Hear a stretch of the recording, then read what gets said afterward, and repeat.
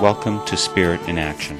My name is Mark Helpsmeet. Each week, I'll be bringing you stories of people living lives of fruitful service, of peace, community, compassion, creative action, and progressive efforts. I'll be tracing the spiritual roots that support and nourish them in their service, hoping to inspire and encourage you to sink deep roots and produce sacred fruit in your own life. Let us sing a little song for the dreaming of the world, that we may dream as one. With every voice, with every song, we will move this world along. My guest today for Spirit in Action is Christian Parenti. He's just released a new and compelling book, The Tropic of Chaos, Climate Change, and the New Geography of Violence.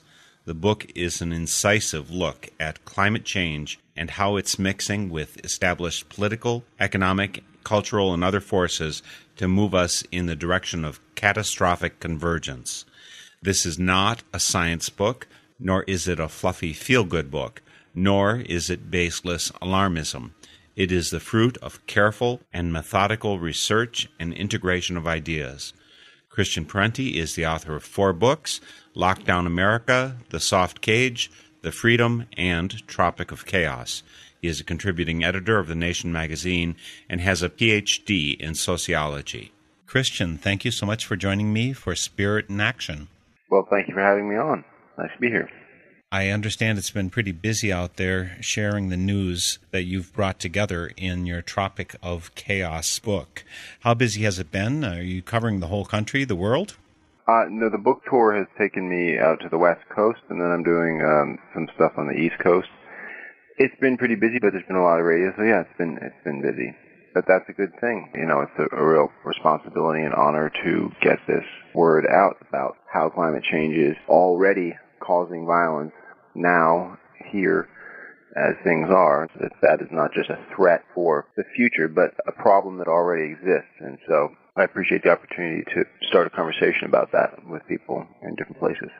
Your book has massive implications for the whole world, and not just the USA. I think we tend to get USA-centric too often, and most of your analysis looks at how things are falling, how the chips are falling in the global south, or in that area between the Tropic of Capricorn and Tropic of Cancer. Are you getting the word out to them too, or maybe they just already know it, they realize what's going on? Well, many people realize something's going on. I mean, in my travels, you know, in the global south, a lot of people had not heard of climate change. They knew that their region was suffering a drought, in, say, Kenya or Afghanistan or India or Brazil, but very often people had not heard of climate change. I mean, some people had, but no, I mean, you know, realistically, the book is published in English. It's published in America and Canada and the UK, and so it's primarily for those audiences. Not that I wouldn't like to get it out to other audiences, but, you know, realistically, that's what we've just published the book 3-4 weeks ago, and I'm an American writing in English for my cultural group, which is, you know, English-speaking people in developed economies in the North. You know, there's a lot that needs to be thought about here. I mean, there's the issue of climate denial around the science. I mean, I don't really get into science too much, but mostly what I'm trying to do with this book is break the discussion of climate change, to break it out of its climate ghetto, which is a sort of the realm of scientists and certain select environmental activists. What I want to do is introduce climate change in an accessible way, not introduce it, but reintroduce it into issues of development studies and security studies and the practice of development in the global south and security. So that's the goal, is to sort of reinvigorate the climate discussion by bringing it into other discussions and saying, hey, look at the connections. Look how this issue is not just a select specialty issue for people who are interested in science and are interested in ecosystems and species and all that sort of stuff. This is about what you're looking at is how it is that kids in the Horn of Africa will get enough nutrition to get a decent education and the economy can develop, et cetera, et cetera. Climate change is an issue. If one's concern is war and peace and banditry and governance and the collapse or functioning of states, then climate change is certainly an issue that has to be dealt with. That's the goal of the book, and I like to think it brings together these different discussions fairly well. Well, that's the amazing part about the book. I have to say it's fairly distressing, maybe even depressing, to go through how one thing has led to another and how this is leading to really massive catastrophe. You speak of catastrophic convergence as what's happening here. I'm tempted to talk about the individual places where you did the analysis, where you followed certainly climate's always part of the pie, but the economics, the history, the religion, the different clans that clash together to be part of the problem. But first, let's just talk about the overall picture about climate. One of the things you mentioned in the book is that before the Industrial Revolution, the IPCC, the Intergovernmental Panel on Climate Change, you're drawing from a lot of their information, they said that the carbon dioxide in the atmosphere was only 280 parts per million. Now it's 390, whereas 350 is considered the breaking point. So we're over the tipping point already. We're into the danger zone. Well, we're into the danger zone where tipping points definitely can begin and may have begun. But yeah, I mean, climate science, the IPCC, which is a UN-convened clearinghouse for climate science, the purpose of the IPCC, Intergovernmental Panel on Climate Change, is to collate and vet all of the standard science on climatology and related fields. So you got to remember, a lot of this is not just in climatology, because that's actually an interesting point that climate denialists will like to bring up and say, what's the climatology? There aren't that many climate scientists. How could there be thousands of people involved in the IPCC? There aren't that many climate scientists. But of course, all different sciences, not all, but many sciences, border on and contribute to climate science. So biologists who study the way that some species responds to the acidity of seawater due to the absorption of CO2, or arborists looking at how trees grow, all these different fields that are not actually climate science contribute. So it's all of the natural sciences, biology, chemistry, physics, as well as, actual like climatology and climate modeling and meteorology. All of these papers are vetted and examined by not only scientists, but government and industry. So in fact, the IPCC's process is quite conservative. I mean, it is not an advocacy organization. It is not a bastion of hotheads. It is essentially the lowest common denominator of reasonable, vetted scientific analysis and discovery. And so it's a very safe place to draw one's conclusions from. It is the clearinghouse for all international science that relates to climate change. And the IPCC does not itself produce science. It vets the science produced by universities, by government oceanography and atmospheric institutes, such as NASA. So it wasn't actually the IPCC who discovered this, but there were two different groups of scientists, combinations of universities, that drew two different core samples from the Greenland ice sheet. So the first of these was finally extracted in 1994 and analyzed. I believe maybe it was extracted before that and then finally analyzed by 1994. But what they found then, because with the ice sheet in Greenland, you have something like the tree rings when you cut down a tree and look at a piece of wood. You have a year-by-year layering of the snowfall, and therefore year-by-year record. You can count backwards from the present, to the bottom, and get a fairly accurate snapshot of the climatological conditions by measuring, for example, the CO2 concentration in the ice bubbles. There's actual air trapped in some of the ice.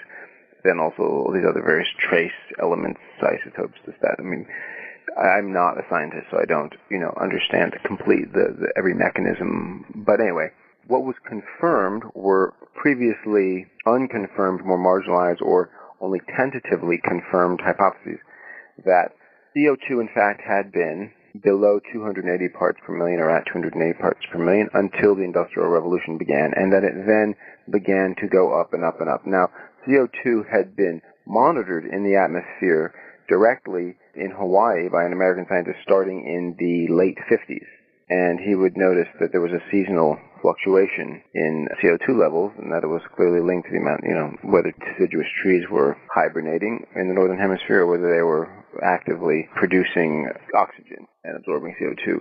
And what was measured from those real-time samples on was that we went from 315 parts per million when that monitoring in Hawaii began up to 390 parts now. And what was confirmed with the ice cores was that the atmospheric concentration of CO2 had really been pretty much stable. It had bounced up and down, but had been pretty much stable at 280 parts per million for about 10,000 years before the Industrial Revolution. And then it begins to go up. And as you said, we're now at 390 parts per million. Scientists such as James Hansen of NASA believe that 350 parts per million is the threshold after which positive feedback loops are set off. And positive feedback loops have negative consequences. I mean, the positive refers to the causal flow, whereby the effects of the original cause then compound to amplify the original cause. So an example of that would be the melting of the permafrost in the Arctic, which contains beneath it enormous amounts of natural methane. If the Arctic permafrost melts completely and all of that methane is released, climate change, global warming will become self-propelling and will accelerate radically because methane is a greenhouse gas that is 20 times more powerful than CO2. So we are hitting some of those tipping points. I mean, we're seeing methane beginning to be released. We're seeing the melting of the permafrost. But we're still at the point where we can rein in this process because the primary cause of CO2 and other greenhouse gas emissions is human activity, the burning of fossil fuels. If we keep burning them and we have these tipping points and these positive feedback loops, then the primary cause of global warming might not be human activity. It might be the die-off of tropical forests in Indonesia and the release of all the stored carbon in the peat bogs. It might be the fact that the poles would become ice-free, and once they're ice-free, they're no longer reflecting back sunlight, but rather absorbing heat because open water is dark and absorbs heat, whereas ice is white and reflects heat. And so the effect of climate change, global warming, such as the ice-free Arctic, would then compound the problem by absorbing more heat. So we're at the verge of setting off those things, and we really need to act now to cut emissions. But most of what my book is about the way in which climate change is already interacting, this is the first part of your question, is already interacting with pre-existing problems. Throughout the global south, you see that climate change rarely just affects people on its own, that usually what it does is it exacerbates and works through pre-existing crises, pre-existing problems of violence and poverty and inequality. And so the catastrophic convergence, this idea that I use in the book, is that climate change is combining with and amplifying the legacy of the Cold War, the legacy of economic neoliberalism or radical free trade policies that have been pushed upon the governments of the Global South by the World Bank and the IMF over the last 30 years. So to take those each in turn, the legacy of the Cold War. In the Global South, the Cold War was not so cold, it was frequently quite hot. And the USSR and the U.S. fought proxy wars that had the effect of littering countries in the Global South with cheap weaponry and lots of men who were trained in the arts of assassination, interrogation, smuggling, and small unit combat, terrorism. It also created massively traumatized and dislocated populations, people who had been forced to be moved by war. So it really ripped to pieces the social fabric and seeded the terrain with the tools of violence and men trained in violence.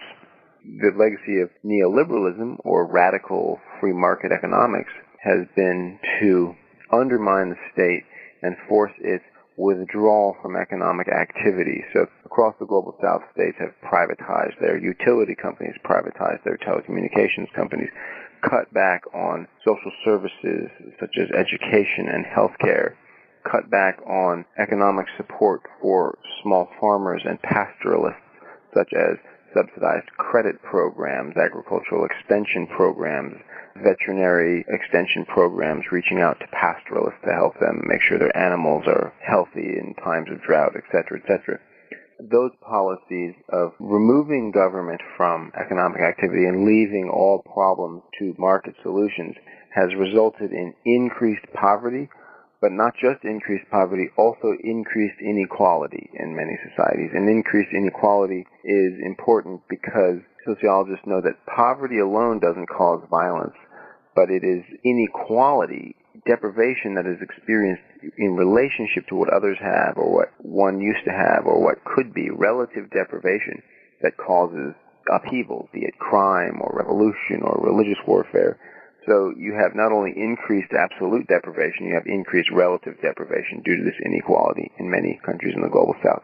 Another factor that you cite in the book related to this war, this struggle, what relative deprivation brings, is that the nature of war has changed over the last century. Whereas before, war used to mean this army faces this army and most of the people dying were soldiers.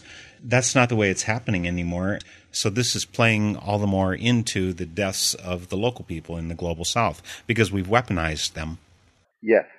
Colonialism and colonial conquest did involve a lot of abuse of civilian populations, but throughout much of the 20th century, from World War I on, the wars conducted by European countries generally, have seen an increase in the number of civilians affected compared to military casualties. That's only part of the problem. I mean, only part of the problem is the direct, human rights impact of civilians being killed, but the other thing that happens with irregular warfare, counterinsurgency, which is the kind of the framework that many wealthy economies are developing as a management or an adaptation strategy to deal with the disruption of climate change, because the Pentagon takes this science very seriously. The problem with counterinsurgency is that because it takes not terrain, but the population as its object. I mean, the government forces in the counterinsurgency already control the terrain. What they don't control is the population. And so they try to win the hearts and minds of people. And that means relocating people, indoctrinating and re-indoctrinating people, torturing, interrogating people, turning elements of the civilian population into auxiliaries, paramilitary auxiliaries to the government forces. And the effect of all this is to traumatize the population and rip to pieces the social fabric and seed the society with the tools of war. People trained in smuggling, interrogation, assassination, all that, and to flood the society with cheap weapons, cheap hand grenades and AK-47s and that sort of thing. And what you see in a lot of societies that were on the front lines of counterinsurgency, say, for example, in Central America, which was the front lines of American counterinsurgency from the late 70s through to the early 90s, the murder rate in places like Guatemala, El Salvador, Honduras, and Nicaragua is now equal to the death toll during some of the worst years of the war. But there's no war, there's no coherence to the violence, there's no cause, but there is all of this violence and continued social dislocation. And it's into that context that we now get flooding and drought and the trauma of extreme weather driven by climate change. You do such an excellent job in the book. And again, the book is Tropic of Chaos, Climate Change and the New Geography of Violence by Christian Parenti. Christian, in the book, you follow the chain of events so well. And again, it's pretty depressing because even though there was hope in certain areas of Africa or India or South America along the way, those structures have pretty much imploded upon themselves, and their situation is perhaps worse than ever. I don't know if that's accurate, true. I realize that a number of the advances that we've made have been part of the problem. One thing you talk very little about in the book is population. And population, of course, has grown and grown and grown. We've got vaccines and we've got other medical techniques to keep people alive. And unfortunately, populations have, I guess, blossomed in areas where they weren't meant to blossom, in deserts and so on. How much does population play in aggravating all of these situations? Well, it's tricky because, of course, it's not just population. It's not strictly a quantitative question. It's also a qualitative question. The carrying capacity of the planet isn't just determined by the number of people. It's determined by the number of people who fly around in jets all the time and run their air conditioners and eat meat every day, right? The environmental footprint of a wealthy person is much, much bigger than the environmental footprint of a poor person. So it's a tricky issue. Now, I'm not saying that population is not an issue. There were some on the left who, coming out of the 1970s, said that population was essentially not an issue, that there was a right-wing discourse around population control that was a sort of Malthusian agenda, and we should reject that and make the point that it was distribution, not population, that was the issue. A small minority of the population of the planet having so many resources and wasting them was the key environmental issue, not that there were so many people. because most people on the planet really don't eat that much meat and don't drive cars. But the fact of the matter is that development in this context and through the industrialized development means that more and more people do want some meat and do want a vehicle. And so population is an issue, but when talking about population control, and you're right, I don't deal with it in the book, because there's a lot I don't deal with because there's just too much to deal with ultimately for one book. But I think it's important to really always keep in the foreground of a population discussion the inequality of consumption and the fact that not everybody has an equal impact. That one rich person in the United States is equal to thousands and thousands of poor fishermen and farmers in a place like Africa or Latin America or Asia. So there shouldn't be a punitive aspect to population. But really, what are we talking about? If we're going to be realistic about this, we're talking about family planning. We're talking about women's rights. We're talking about access to birth control and abortion. And this being a religious show, I think that's actually very important to bring up. I mean, that's crucial. I mean, one, in my opinion, cannot have a concern around population if you do not also recognize a woman's right to choose and to have control over her body. So those are the core issues within the population discussion. It's about women's rights politically, economically, and over their own bodies.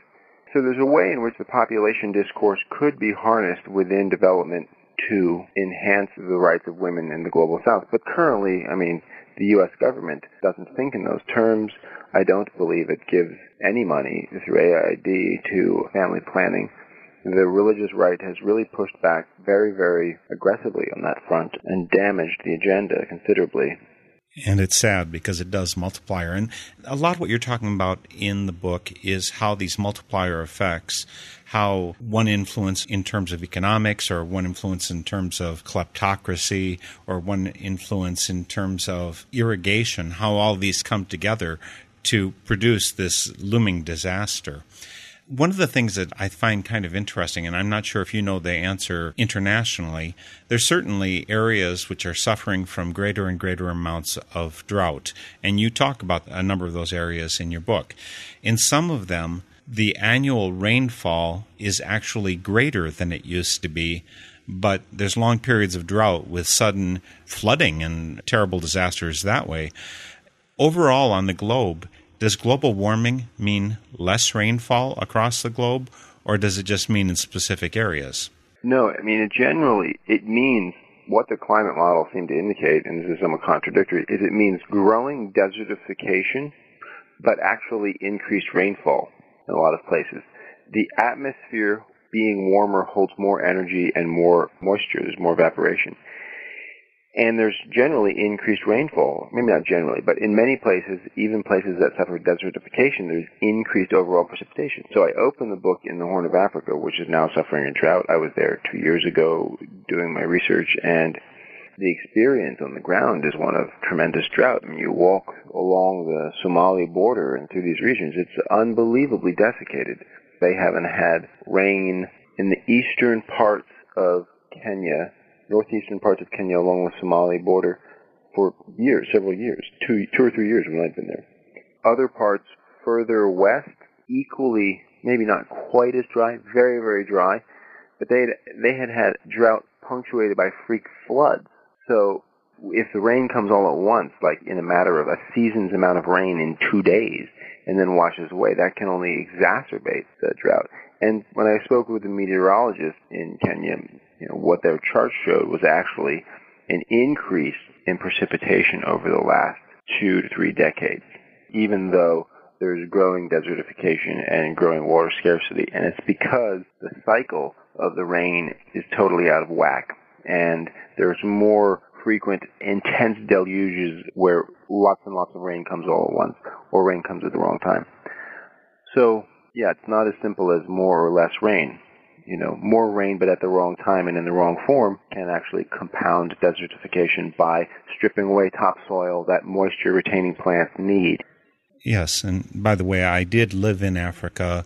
I was in West Africa in the late 1970s. I was in the Peace Corps, and I visited a couple times since, including to Kenya and to Rwanda. I was in Rwanda just 3 years ago. So I do see on the ground some of these changes happening myself. But to take the global picture is what you do so well by looking at all these different spots on the globe and tracing their history. one of the things that I think is part of any big picture is the ideas of boundaries. And sometimes those boundaries are, this is the nation that's facing the other nation. But like when you're talking about the boundaries between Afghanistan and Pakistan, there's people, the tribe, if you will, Pashtun people, who are on both sides of that arbitrarily drawn border. So these all are part of the forces that are causing destruction of society, and therefore making it so society is ill-prepared for the consequences of climate change coming.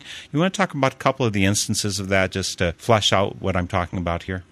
Right. What you're talking about is the border between Afghanistan and Pakistan.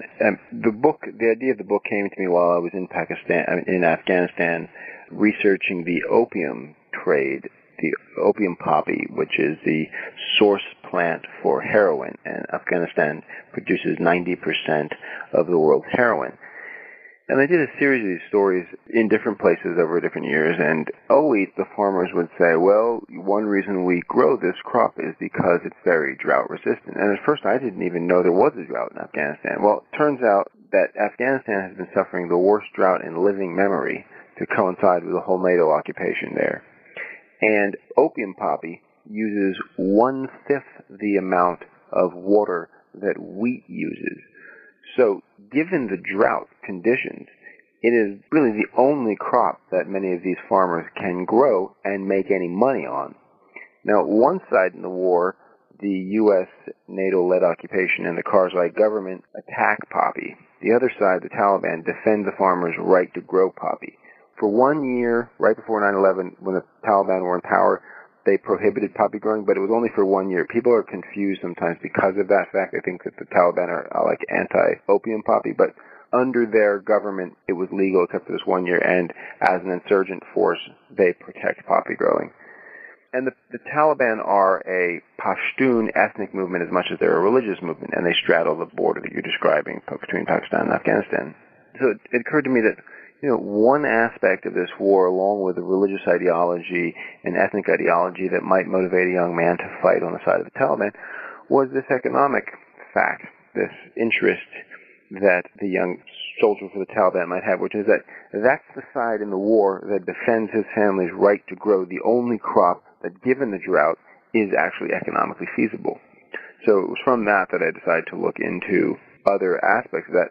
But then it was also a perfect example of this idea of the catastrophic convergence. It's not that climate change caused the war in Afghanistan by any means, but it's exacerbating it.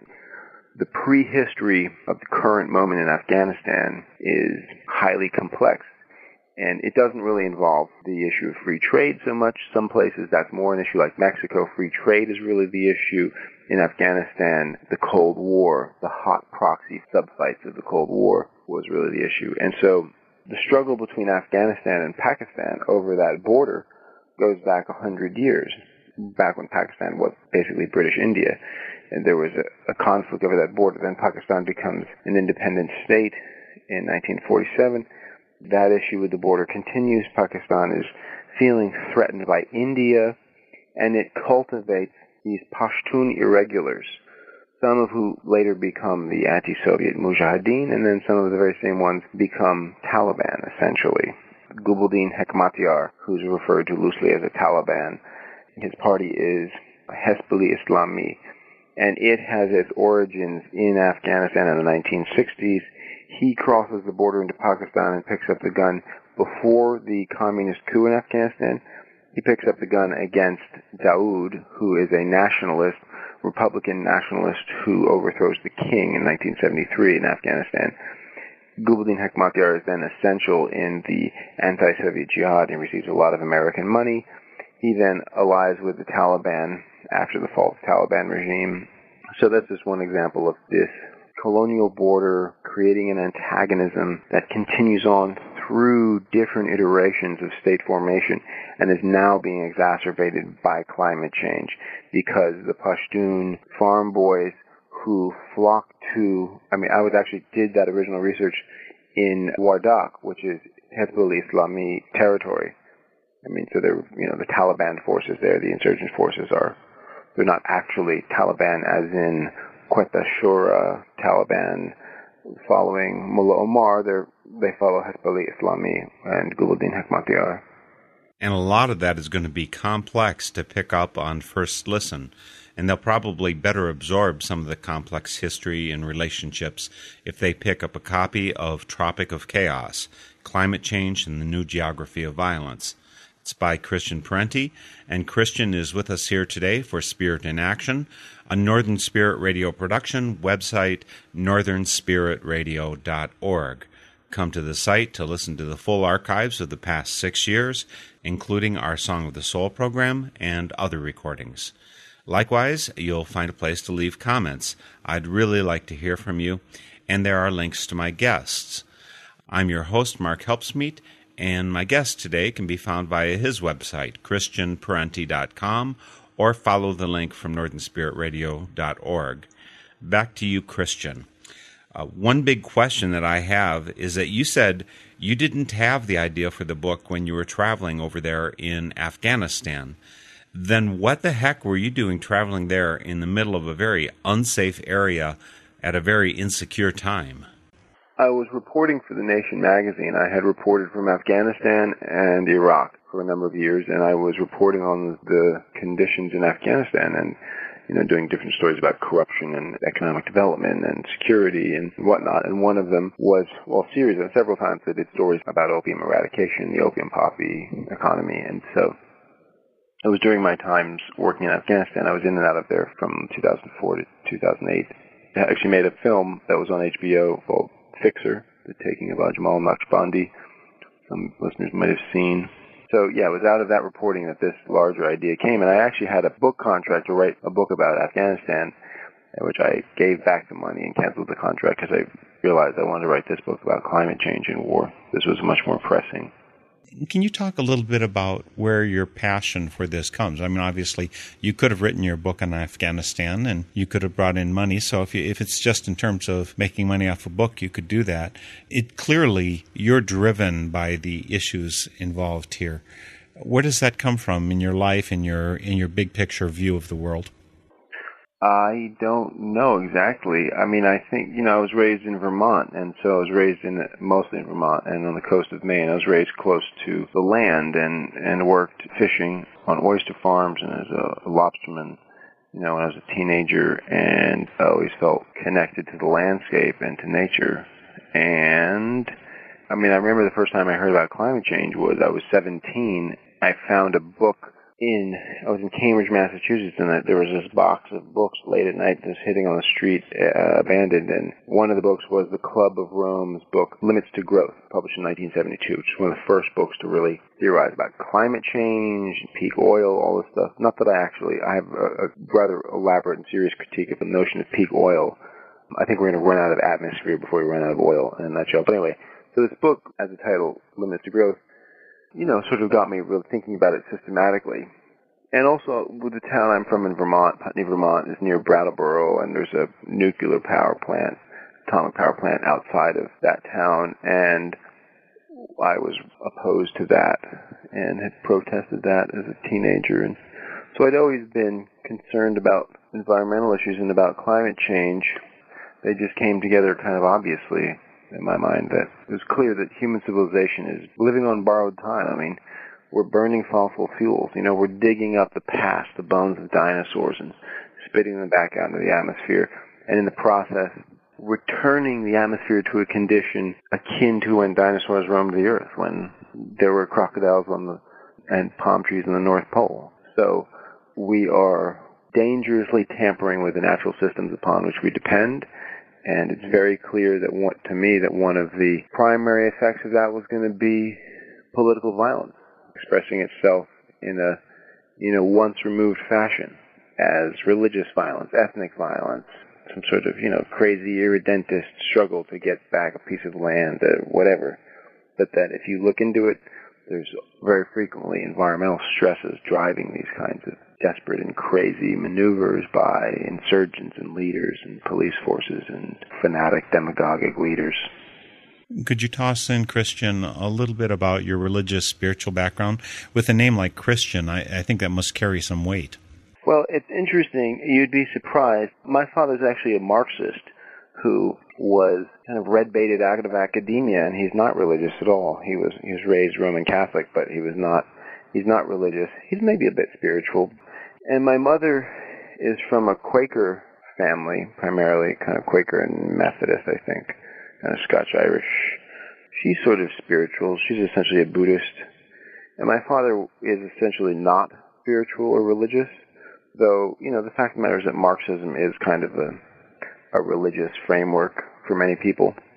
I am essentially not very spiritual and not very religious. I'm actually, no offense to your listeners or the show, I'm increasingly critical of religion.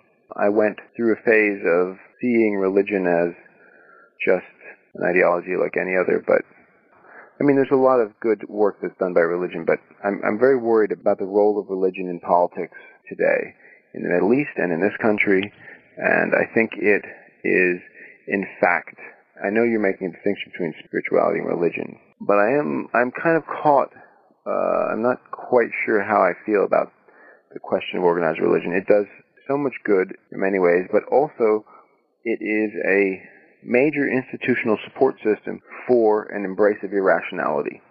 And that is fundamentally what's at the core and the basis of the fanatical positions of the Republican Party right now. Now, that's not the fault of progressive Christians, and there are plenty of progressive Christians, I know that.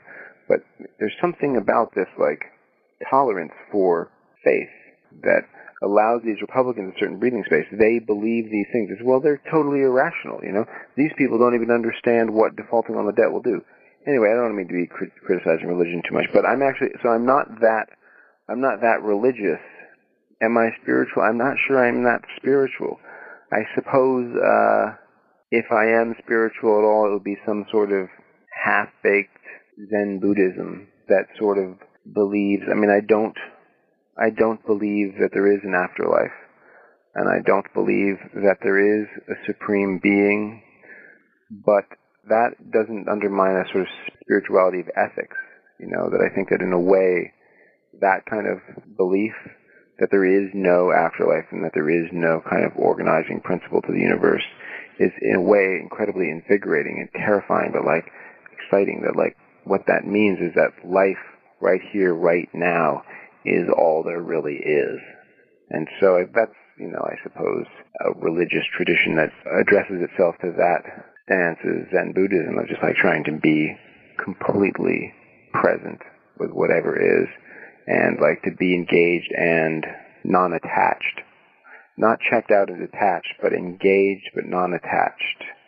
Prepared to focus on the moment constantly, but not in some sort of denial-ridden, hedonistic, present-oriented way. So I don't know, that's kind of a jumbled answer, and I didn't mean to take too much of a swipe at religion there. Actually, I don't have any problem with any of the comments that you made. They make a lot of sense to me. And I did want your feedback.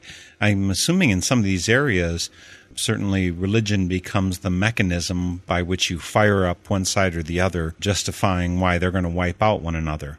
Of course, you can do that without religion. Of course, Stalin is one of the greatest mass murderers of all the history that I know about. And he was an atheist, right? So it's possible to build up some ideology which justifies wiping out someone else. Did you see that particularly at play in any of the places you went to? Was it particularly strong? Well, there's always some sort of if you strip out the specific content and you look at the forms of these violent fanatical movements, they're sort of always the same, whether it's Jesus Christ or Muhammad or Stalin and the truth and a better society, or white supremacy and Lebensraum for the Germans. It's, the specific set of ideas at the heart of any kind of totalitarian, armed, fanatical, intolerant, expansionist movement. It's always the same form, right? It's leaders, absolute beliefs that are not questioned, claims to truth, right? Whatever it is, whether it's secular, whether it's progressive communism or reactionary traditionalist racism, or whether it's religious, it's always the same fundamental truth claim, as Foucault put it, that the leaders of the movement, the center of the society, be they priests or intellectuals or political leaders, have a lock on truth. And therefore that justifies their abuse of people who don't accept the story, whatever it is, right? The specific content of the belief is ultimately less important than the form that the power structures take of armies, surveillance, pogroms, files, interrogations, admissions of truth, sacred texts, right? They could be like the works of the leader, or they could be like the Bible, or they could be the Quran and the Shura, or they could be whatever. It's the same general patterns. Despotism, war-making, and fanaticism are not the province of one set of ideas or another set of ideas. They are the form that leadership cliques use to mobilize masses and mobilize societies against one another. And they have done so in the same fashion throughout history, which is to make a claim on truth that then justifies this obvious abuse of other people's bodies, and which violates the basic kind of empathetic experience one might have. Say, wow, that looks horrible, like pulling someone's fingernails out. How could this be done? Well, because they don't believe, they don't know, they oppose the truth, and we have to do this evil thing to them because ultimately at the end of this evil, bloody process comes whatever, religious nirvana, or, world socialism, or the master race gets all the room it needs and wipes out those who are destroying, the human race through their Slavic genes and Jewish genes, or whatever it is. Whatever the specific set of ideas are, genocidal, militaristic, state-building, and war-making projects use the same forms and fill in specific actual ideas. I mean, the ideas are almost the finishing touches, the specific ideas on what is ultimately a politics of power and bodies and resources. And I just want to make clear, this isn't just by reading books that you come up with the idea that this is how it works. You've been on the ground in many of these places, including extended periods, for instance, in Afghanistan and so on. Yeah, I mean, I've hung out with religious guerrillas and communist guerrillas and police forces and prisoners and paramilitaries and civilians, and I've seen this stuff over 20 years across most of the continents of the world. Does it leave you with much hope that we can get this together? I mean, the need for mitigation and adaptation that we have to do in order to deal with climate change, this has to be based on somehow as peoples, as large groups of people, working together for a common good. I have a sense that you're not real optimistic about our ability to do that, particularly because when you look at what's happening in the United States right now with the deadlock on just passing a budget and just being able to pay for our bills, there's pretty much doubt that if the world's premier democracy, if we can't work together, then how are the places that have been so deeply damaged and ravaged by abusive histories, how are they going to ever get it together? Are you optimistic? Can you offer us some optimistic little glimpses of the future? Well, let's say this. I have reasons for optimism. I offer, at the end of the book, very, very concrete, very, very realistic reasons for optimism. Now, am I optimistic? That's a different question. I try to be optimistic. But there are things that can happen right now in this country to radically reduce emissions without getting Eric Cantor or John Boehner to change their worldview and suddenly believe in the science that has already proven that climate change is real. So some of those things are, the EPA has the obligation to regulate greenhouse gas emissions.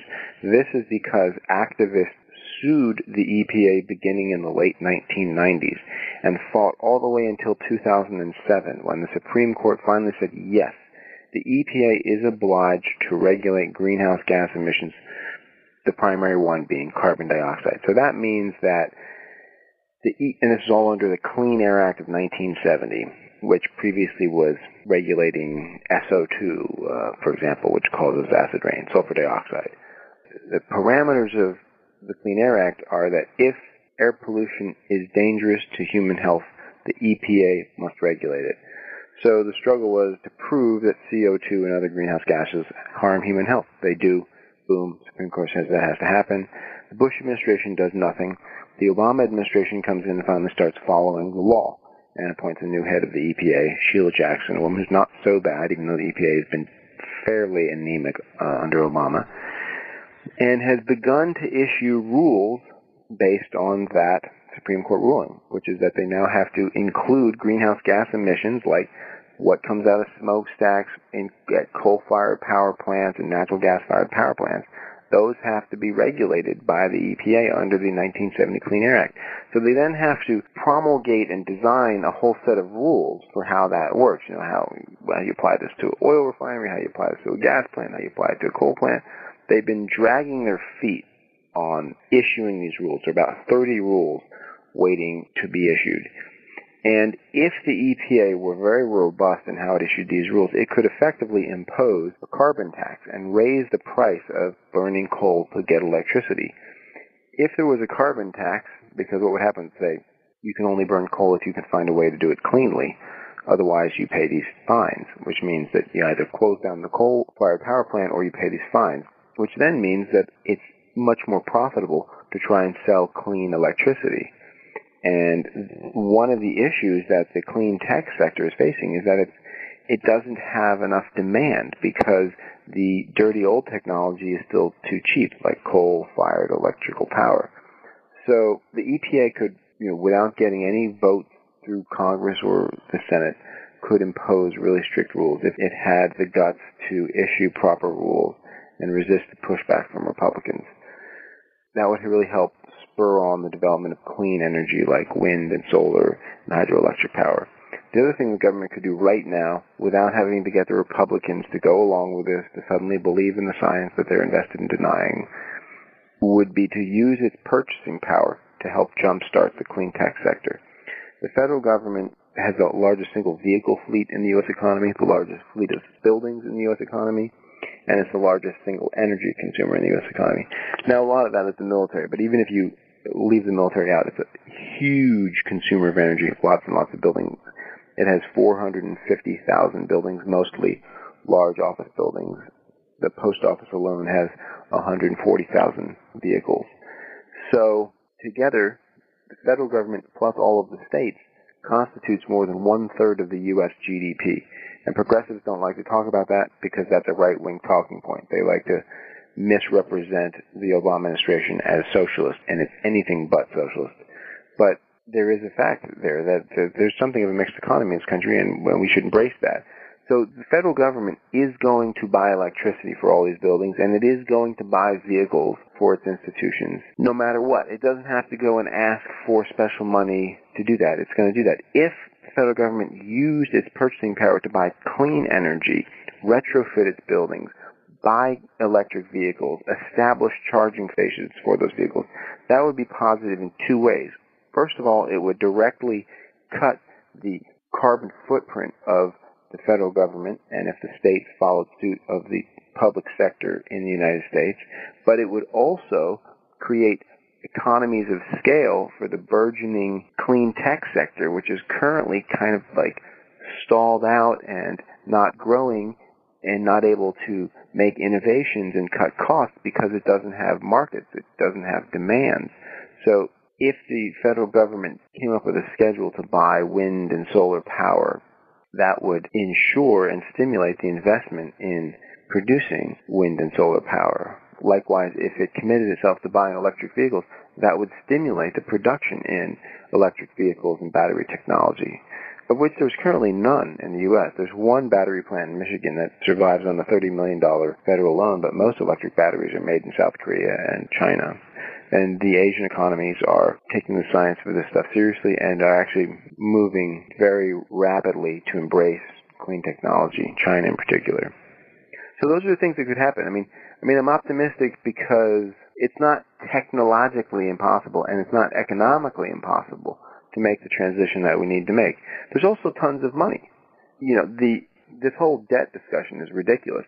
If we let the Bush-era tax cuts expire, that would take care of a lot of the problem. If we returned to the Clinton-era tax increases, where the top marginal tax rate went from, I believe, 35 to 38%.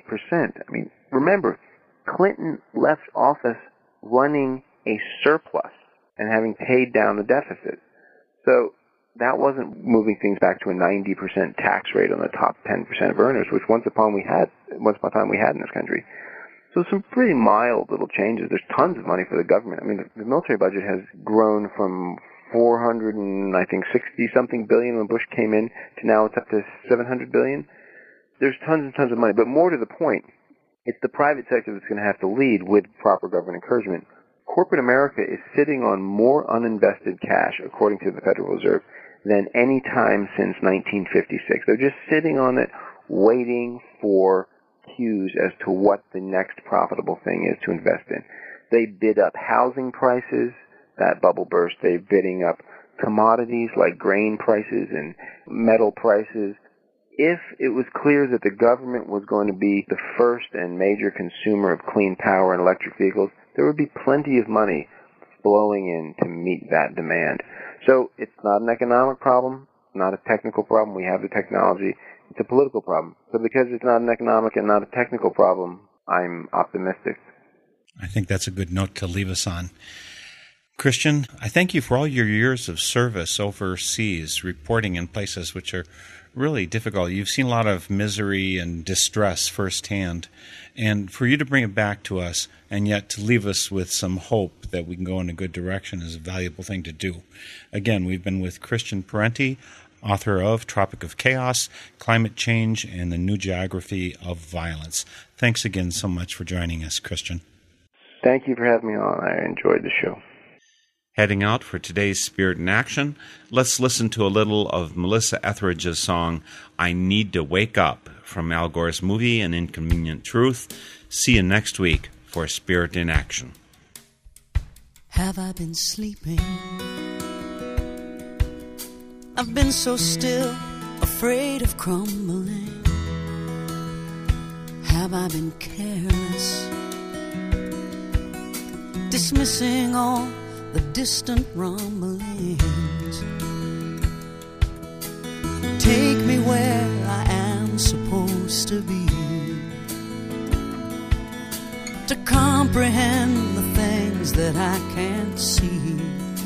'Cause I need to move, I need to wake up, I need to change, I need to shake up, I need to speak out. Something's got to break up. I've been asleep and I need to wake up now. And as a child, I danced like it was 1999. My dreams were wide, the promise of this new world would be mine. Now I am throwing off the carelessness of youth to listen to an inconvenient truth, that I need to move, I need to wake up, I need to change, I need to shake up, I need to speak out. Something's got to break up. I've been asleep and I need to wake up now. I am not an island. The theme music for this program is Turning of the World, performed by Sarah Thompson. This Spirit in Action program is an effort of Northern Spirit Radio. You can listen to our programs and find links and information about us and our guests on our website, northernspiritradio.org. Thank you for listening. I am your host, Mark Helpsmeet, and I welcome your comments and stories of those leading lives of spiritual fruit. May you find deep roots to support you and grow steadily toward the light. This is Spirit in Action. With every voice